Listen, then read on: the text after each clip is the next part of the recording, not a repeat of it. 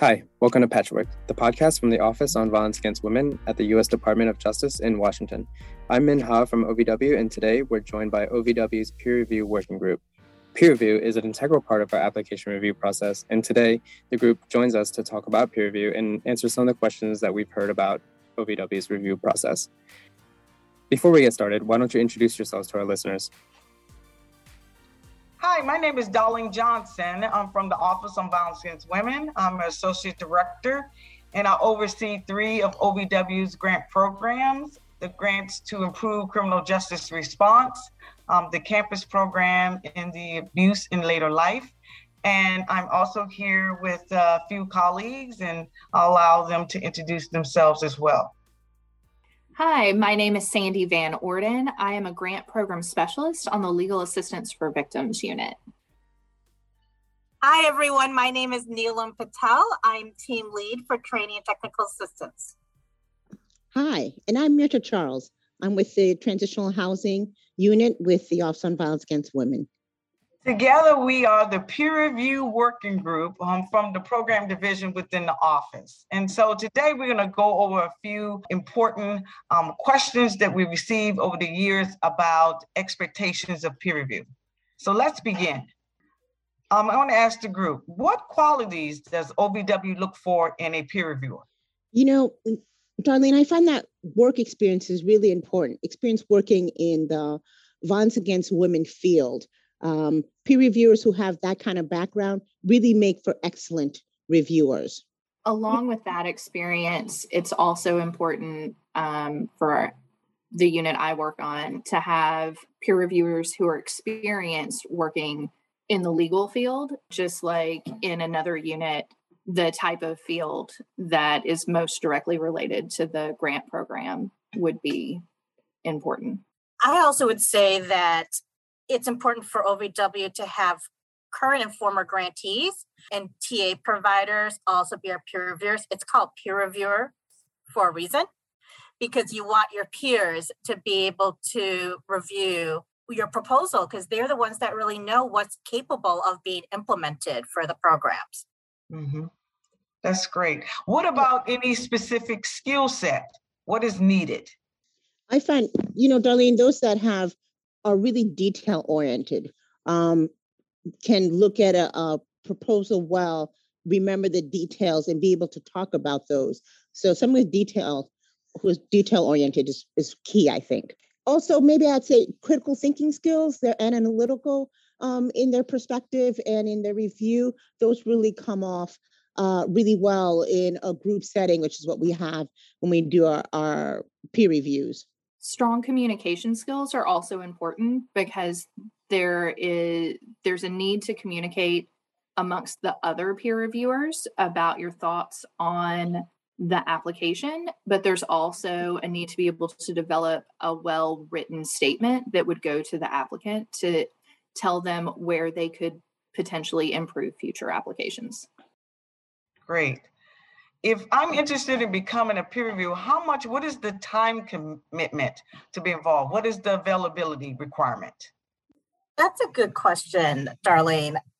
We get that question a lot from grantees, particularly, and other people in the field because they have full-time jobs, right? They have things they have to do. You need to be able to be available for the period of time that the program's peer review is going on, which means you need to be able to allocate enough time to thoroughly review and score applications. So you're looking at even reading applications in the evenings, in the daytime, taking some time off, and you need to be able to attend the consensus meetings as well and schedule that time out. I think you're right on point. One of the things I noted also, it'll depend on what program you're reading for, but on average, it does take a time commitment to be able to review with skill and aptitude if you decide to be committed to this process. Thank you. I'm going to get to the real question. I know a lot of people want to know. How does OVW select peer reviewers? What is that criteria for selecting them? I'll take that one, Darlene, first. I think first and foremost is OVW is very dedicated to getting reviewers who have expertise in the fields of domestic violence, sexual assault, dating violence, and stalking. It's important that the peers that are reading the applications come from the field, understand best practices and promising practices of the work that they are being reviewing for the applications. So that's really important for us. I'd add to that. I think Sandy talked about this a little bit, but I would look at expertise working with communities served on the grant program. And that's another key point. So we work with 21 different programs. We have rural programs, we have tribal programs, we have civil legal programs. People who come from those communities who can talk from a place of experience and knowledge really are key to those that we select to reflect again their understanding of our grant programs. Also, I would say the not only like rural or civil legal communities, but also communities like geographic or specific populations of communities, having experience working with the people who will be served by these grant programs. I would say some other factors in selecting peer reviewers that really are key. Generally, a variety of professions are requested on the panels based on the needs of the grant program. So another one would be, we have campus programs. So having people who work or know students who understand the needs of students and what they will encounter and what a university needs to put together would be another way we would look at selecting peer reviewers. Again, based on the campus program, and if you're going to be a program for that, that would be the example of what I would say. We look for professions that are part of the community and that our programs are based on. We like to work with a number of new and seasoned peer reviewers. So if you've done this before, you know it's grueling, but it's exciting, it's honorable, and it really helps keep our feet to what the field is doing. And if you're new, it's a great way to get involved. And I would add to that also, Mirta, it is sometimes scary for a new reviewer not to know what to expect and the time commitment. And that's why we also at OVW are very careful about putting new reviewers on panels with seasoned reviewers so that you feel as if you have a peer, so to speak, to be with you on peer review if you have questions, and you can learn from them as well. One thing to keep in mind is you may be interested in a specific program because you're funded under a specific program like campus or legal assistance. But if your organization is applying for that program that year, you won't be able to review. So we would probably call on you in another year when your organization is not applying. Good point, Neelam. Good point. I was just going to clarify that you can be a peer reviewer, just not for a program that your organization is applying for a grant under. Thank you for that clarification, Sandy. But one thing, know that all peer reviewers are subject to a conflict check to make sure we keep the integrity of the peer review high. Thank you. Next question. How would one become a peer reviewer? How do you apply to become a peer reviewer? What should I do if I'm interested? There are two ways that someone could potentially apply to be a peer reviewer. The first is if you know someone at OVW, you can reach out to them about submitting your resume and what the process would be like, and they can help you walk through that. The other thing that you could do would be to email your resume to OVW, and that email address is ovw.peerreview@usdoj.gov. Or you can go to OVW's website, and there is a peer review section, and that will give you instructions on how to apply to be a peer reviewer. That's great. What are OVW's plans for fiscal year 2022? How will peer reviews be conducted? I'll take that one, Darlene. So 2022, OVW, all their peer reviews will be virtual, which means we will be using a virtual platform such as Zoom for the consensus meetings. Applications will be sent electronically to review. Usually before the pandemic, we would do ours in person, and reviewers would come to the DC metro area for a week long peer review where they would read applications and panel. This year, we're doing it virtually, which can span across a week and a half to 2 weeks. I know earlier we talked about the availability of a peer reviewer and what that time commitment would look like. Can you break that down a little bit as far as like how much time I would have to commit if I'm interested in being a peer reviewer? Sure. One thing I can say, we'll start from the top. If you're going to be a peer reviewer, we have an orientation that can help you just center your schedule and figure out what you need. Our orientations, especially in a virtual world, we all do Zoom, probably be a Zoom call. Generally takes about an hour to an hour and a half, depending on the program. We help you figure out how to read a solicitation, what to look for, what questions you may have, and get you started on reviewing or reading your applications. After the orientation, reviewers would begin reading the applications that they'll score. And generally, depending on the duration of the peer review, there will be about 2 to 4 days to read and score the applications. And can I add that generally we give a peer reviewer approximately 8 to 10 applications to read per panel. So that might help in terms of knowing that you're reading for 2 to 4 days about that many applications. I have a question. A panel consists of whom or how many people? Panel consists of 3 individuals. And a consensus, when you meet in the consensus meeting, a consensus on a comment is 2 or more. I was going to say, just to elaborate on that, consensus meetings are held, we do 4-hour sessions on specific days. So you come together, you finish reading your applications, and then you meet with your assigned panelists. There will be 2 others besides yourself as a reviewer, and you speak about the applications that you've read and discuss, analyze, bring up the details that you spoke of, and that's in a probably 4-hour session, usually about 2 days.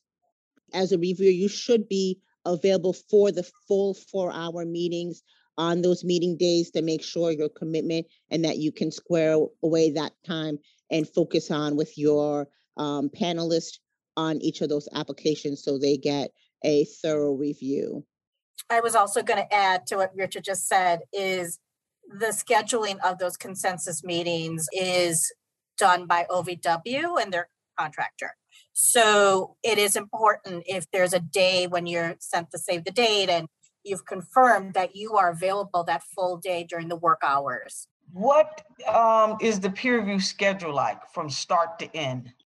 So depending on the size of the grant program, most peer reviews will last 1 to 2 weeks. And that just varies on the number of applications and the number of panels. Mm-hmm.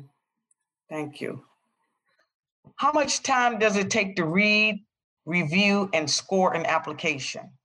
So this does vary by expertise in being a peer reviewer and also the type of program. Some programs, the applications are a lot more dense and complicated to read. As a new reviewer and even a seasoned reviewer for your first application for that peer review, it may take you 2 to 2.5 hours to thoroughly review the applications. Applications are in different parts, right? You got the project narrative, MOU, budget, and reviewing it, scoring it, and providing clear and concise comments. As you start to get in the flow of reading applications, it may take you less time, between maybe an hour to an hour and a half. But this is why we say we want you to allocate enough time, because you don't know the applications you're going to read. And there could be one in the batch that may take you a little longer to go through. All the applications should have a fair review. You should make sure you allocate enough time for each of the applications so you can really thoroughly review it. Thank you. What happens during a consensus meeting? This seems like a very interesting process. Oh, it is. It is. I really enjoyed this part of the peer review, as do others. I think reviewers come in, talk to each other, and usually have a perspective that they've taken on for each application. So the reviewers come in, there's 3 to a panel, and they have different either professional backgrounds, different knowledge, different communities that they represent. We put them together and bring that perspective to the table. They talk about the applications and their comments, including the strengths and weaknesses of the application that they've noted each element in the application. And here they go to discuss what they've interpreted about those elements in the application and talk with each other until they can come up with a consensus about what the strengths and weaknesses of each of those applicants are. I think Neelam alluded to the fact that consensus means that at least two of the panelists agree that they found these strengths and weaknesses to be the same in the application. And so they put down an initial score, what they found when they were on their own and working as an individual on the application. And then they discuss what those elements that they noted. And from there, they adjust the score, each of the scores given the conversation that they had about those elements of the application. I would also want to add this, Virta, to what you said is, we read the applications as a peer reviewer. You come in, you're scoring it based on the criteria that's set forth in the solicitation. It's also an important time for reviewers to make sure that other reviewers aren't bringing in outside information, right? So you're scoring it based on the criteria, but we're all in the field and we can see where there might be some missing pieces or things you want more clarification. So it is also an opportunity for the fellow reviewers to make sure that everyone is scoring based on what the solicitation states. That's right on point, Neelam. Can I add one other thing? I'm sorry, darling. Can I add one other thing? It's really important that all reviewers are respectful of each other during that discussion, especially given the different communities, the different knowledge, the different disciplines that are present at the table. But they're respectful of each other during discussion, especially when there's areas of disagreement about what the strengths and weaknesses of the application. It's important they listen to each other. They support what their information is, given what's in the application or lacking thereof. And that makes for a really great consensus panel, having that respect for each other and what views they bring to the table. While the consensus meetings are going on, is OVW present during that process? Yes, someone from OVW will be facilitating the meeting. That person can also help if there are any questions regarding if there's clarity needed about an element of the solicitation or a question about the grant program. Thank you. And I think another important part to note is that we also have a recorder in each of those sessions, so they can capture the exact comments and what the strengths and weaknesses are and record that session for each of our panels so that we can accurately reflect that back to the grantee, given if they're selected or not. So that work is there and supports the conversations that each of those panels have. Great. So let me get to the real nitty-gritty question. Are peer reviewers compensated? I will take that. Yes, you are compensated. A reviewer is compensated in fiscal year 2022, $250 per application. So that is for every application you read, score, sit in panel. We do expect that if you are peer reviewing, that you're either taking leave from your job or you're just taking leave without pay. We want to make sure you're not working at the same time to give each application a fair review. Any other tips or suggestions for potential reviewers? I would say tips is ask questions. Ask questions of OVW in terms of the process, what they see in application, what they understand in solicitation.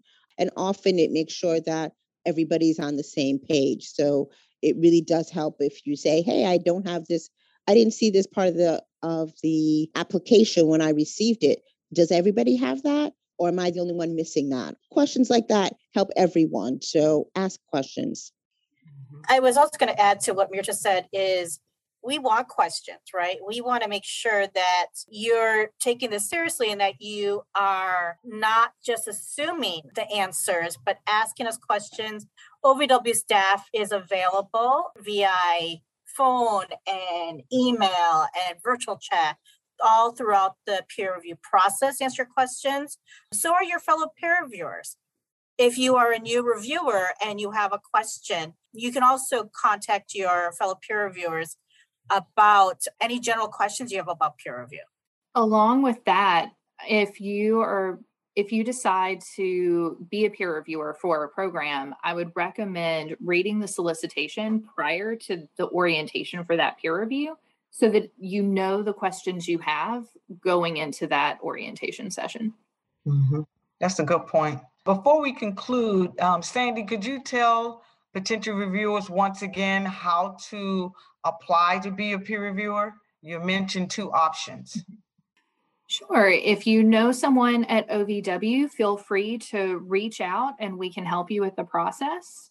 You can email your resume to ovw.peerreview@usdoj.gov, or you can go to OVW's website and there is a page that gives instructions on applying to be a peer reviewer.